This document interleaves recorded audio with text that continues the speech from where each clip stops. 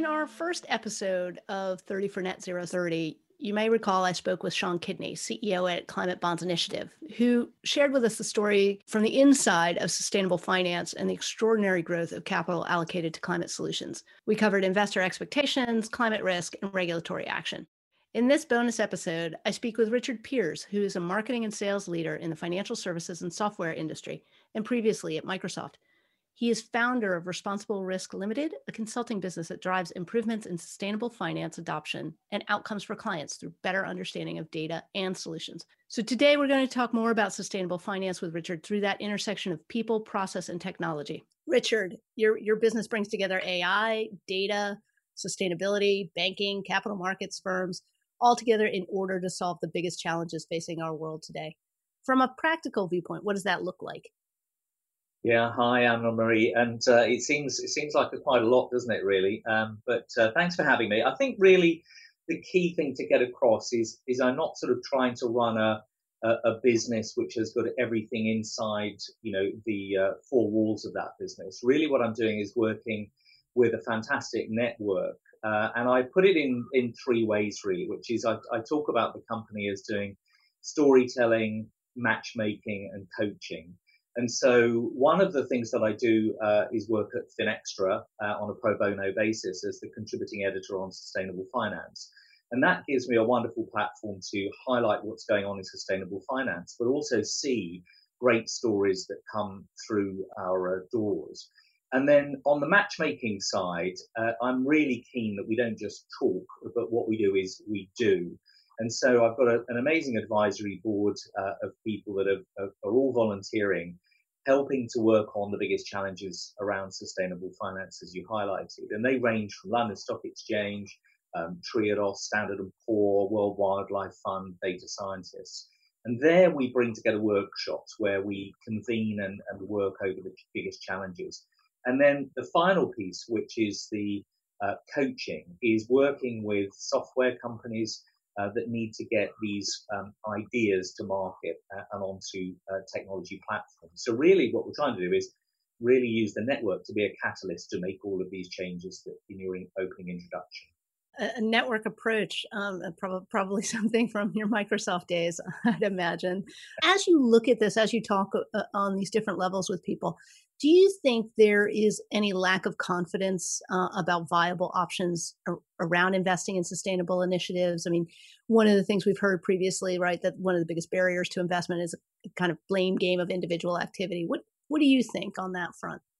Yeah, I mean, I think you're referring back to sort of Sean's point, and I think he was right to highlight that, don't blame the consumer and ask them to wear a hair shirt and not go out at all because, we know that's got its own issues.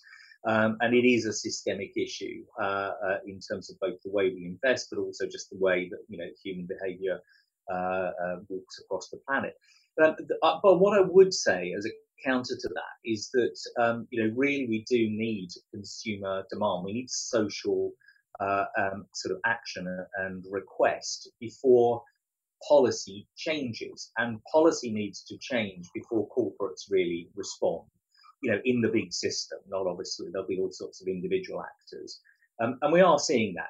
Clearly there's a crisis. Clearly, social request is going on. Policy is changing, and corporates are responding. But we can't stop any of those single activities. It has to be a continuous feedback loop of people demanding change, seeing change, and asking for even better. Where do you see then data coming in? Obviously, key to understanding what people want, but what do you think are the issues then and opportunities around, in particular for sustainable finance, kind of risk management and working with data in order to form credit decisions or quantify physical and transition risk? Well, I think this is the real key thing, and why the previous answer, has context. Because if you just leave these things at a sort of, in the financial services industry, in the sort of real back office part of it, there is no transparency, and there is obviously a risk around greenwashing and people just putting labels on things that don't really actually positively contribute. So if you look at where we are today, very simplistically, ESG, which is environmental, social, and governance, as we've heard, is largely being sort of forced on, well, it initially started being forced onto financial services firms from the Financial Stability Board, saying there's a risk to financial stability from climate change. So tell us what the risk is to your system, or to your book of business. And then, of course, they went, well, we've only ever done financial reporting, really, so therefore we don't know how to do the non-financial. And broadly, they default back to disclosure. So who's in your book of business? Go to the corporates and say, tell us what you're doing in these areas. And so the burden falls onto the corporate to respond. And then this is when we get into this whole standards conversation about, what is green? How do I report it? What do I do with it once I've got it reported? And how do I actually then report that as a risk to my business? Now, the role of data is called out because what people are saying is, well, hang on a minute, you're all self-reporting and self-checking. So I think the bigger role of data from just sorting that out is to say what we need to do is to look at that circular economy again. And we need to look at the intelligent edge, so down in the material world of the field and the factory and the farm. And we need to look at the data and bring that best as we can through supply chains into the decision-making frameworks. Now, that seems enormously complex, but of course, we're in this new world now of satellites and sensors and secure transmission of data and allowing data to lay where it resides, but actually just to pass information through APIs in a secure way. So that's what people are getting their head around, I think, at the moment, is the move from the way it was always done to the new need for transparency, but at a much greater scale and further to the edge of what we're doing in the material world. No, really interesting points, Richard, and particularly this focus and ability to get to data now in a way that people haven't before is I think going to be a game changer as we look at what people are actually delivering in this space. Do you see, I mean, obviously, from your own background, you're pretty involved in the fintech boom in the kind of the 2010s. And so do you see any similarities here between what happened then and, focus on innovation, new business models, new user experiences, new companies, and what's happening now in the 2020s around sustainable finance?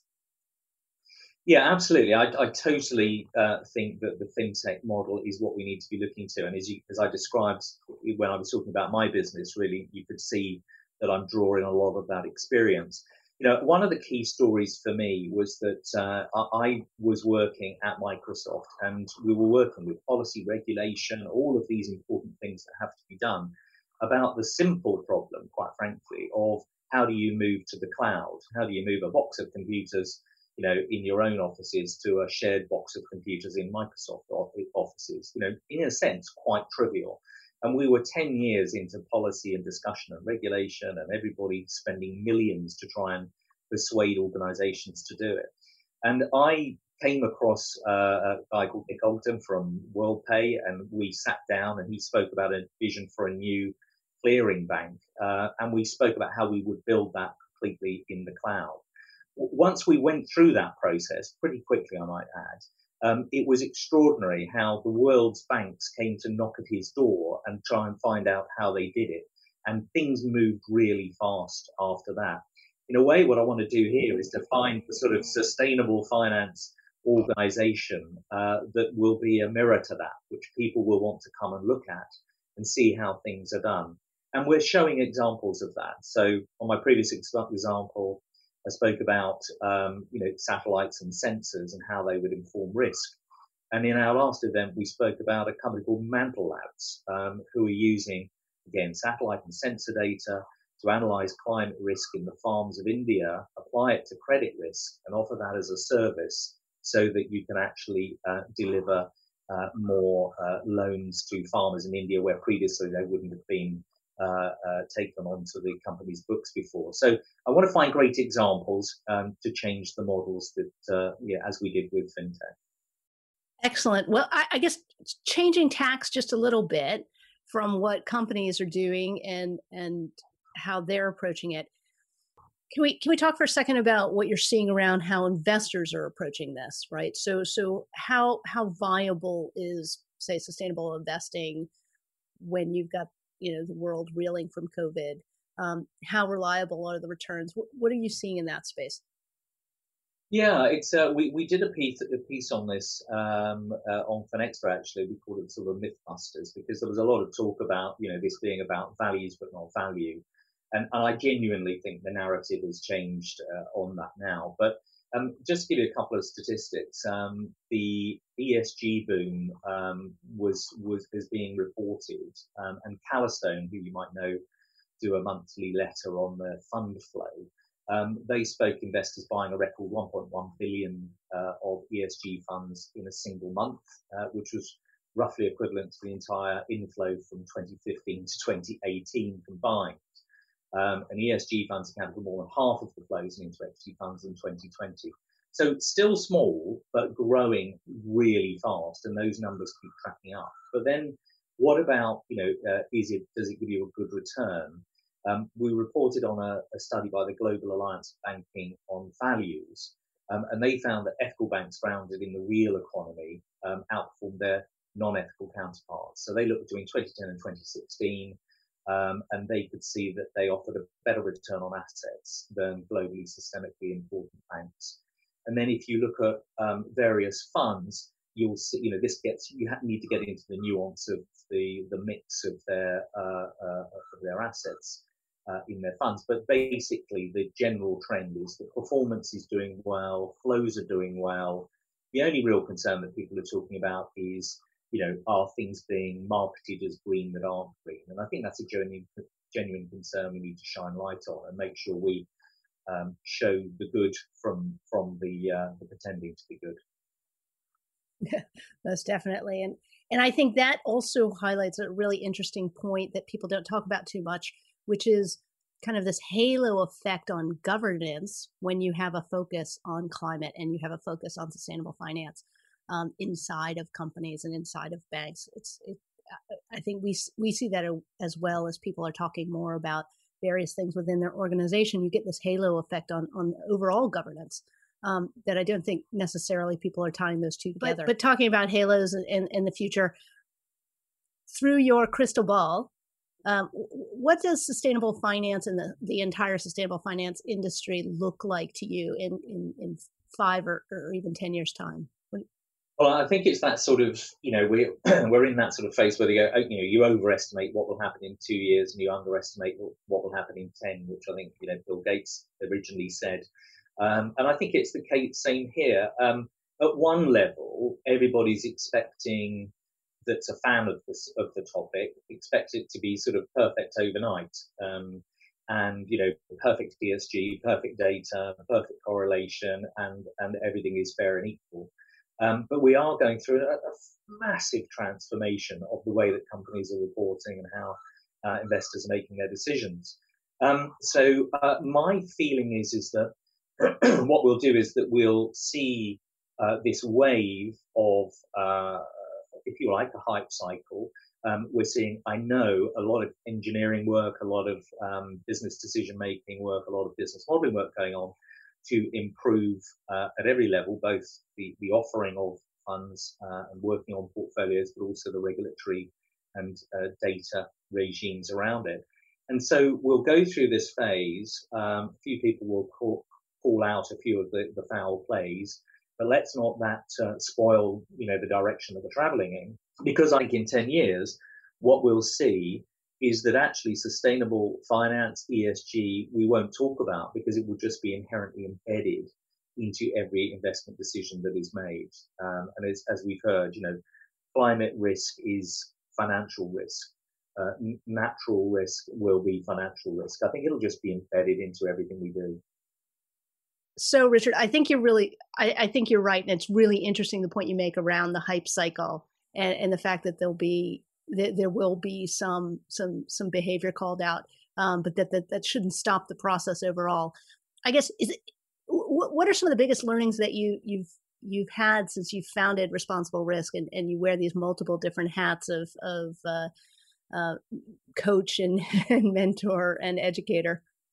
Well, I think the first and biggest is what an extraordinary, set of goodwill there is out there. What a great community.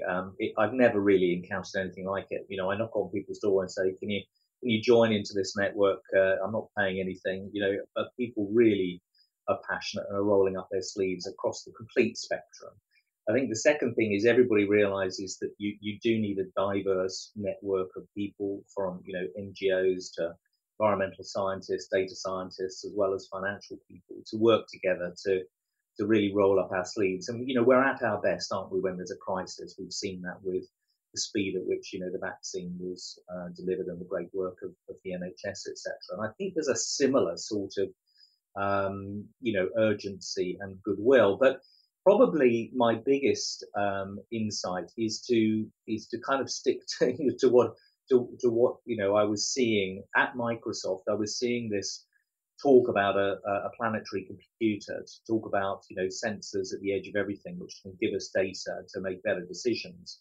But initially, I got sort of sucked into no, we just need to focus on corporate reporting, and we need to sort of sit in committees, and we need to write reports. And absolutely, it's clear to me that that will take too long, given that we have a crisis, and we need to sort of put a vaccine shot in the arm of our response to data needs for climate change by bringing in this satellite and sensor data, normalizing it, making it available so that really good risk decisions can be made. And we can get away from people sort of saying, that's not the way we used to do it, that's not the way we do it today, and really bring a step change. That's been my confirmation and biggest learning. And so I guess if I were going to ask you what actionable things that can be done, obviously our listeners may not be best placed to sort out satellite data availability, but are there anything else, other actions you think that people listening in can do to stay abreast of what's happening in this area and the opportunities that are arising? Yeah, I mean, it's obviously not for everybody, but I think that if you make a conscious decision, as we heard from Make My Money Matter, if people are aware of that campaign, if you make a conscious decision, think, well, what can I do about my own money? So we're all, I'm sure people are struggling, in lots of ways, but you've probably got a pension. You may have the opportunity to do an ISA. We're heading into the ISA season. And if you look at just, some of these robo-advisors and you look at what their ethical or sustainable portfolios, and you start to examine what's under the cover, so, test it a bit, who's in there, do those companies match my values from what I know? You might not get it right. You don't necessarily have to know every in and out, but I think you'll start to really sort of engage what you feel you can do consciously and yourself and with your own money as a put your stakeholder in it, then essentially I think that's a really big piece that you can do proactively. But moving on from that, I think that get involved. One of the reasons that we do the Sustainable Finance Live workshops at Finextra is that we're trying to get together a bunch of experts that I've described before, but we're doing it in a public forum. Anybody can dial in. We all know the game now, right? You connect into your teams and you sit there. And I described it as a bit like sort of Saturday Live pitching. We've got a few experts in the room that know they're going to cook an omelette. Let's call it an omelette, a climate change omelette. We've got a few wine pairers there who know a bit about other pieces that are important to it. And then the audience can basically sit in and either contribute by suggesting their best recipes or just liking what we're doing, but they'll see an active debate around this about the opportunities and the pitfalls of this area. And the next one is around natural capital and the risk to biodiversity of not investing in this and the way that mirrors the challenges of climate change. So a huge topic. People can dial in. But finally, follow the Mark Carneys and the Bevis Watts from Triodos and Gillian Tett on the FT, even Finextra on the Sustainable Channel. Just read and follow people, and just feel engaged. Excellent, thanks, Richard. So get engaged. Pay attention to where your money is going. I think one of the real themes coming out of this is get moving in the right direction, even if it's not perfect now. It will get better and better over time. But thanks so much, Richard, for joining us today. Thank you so much. Appreciate it. Thanks, Anne-Marie.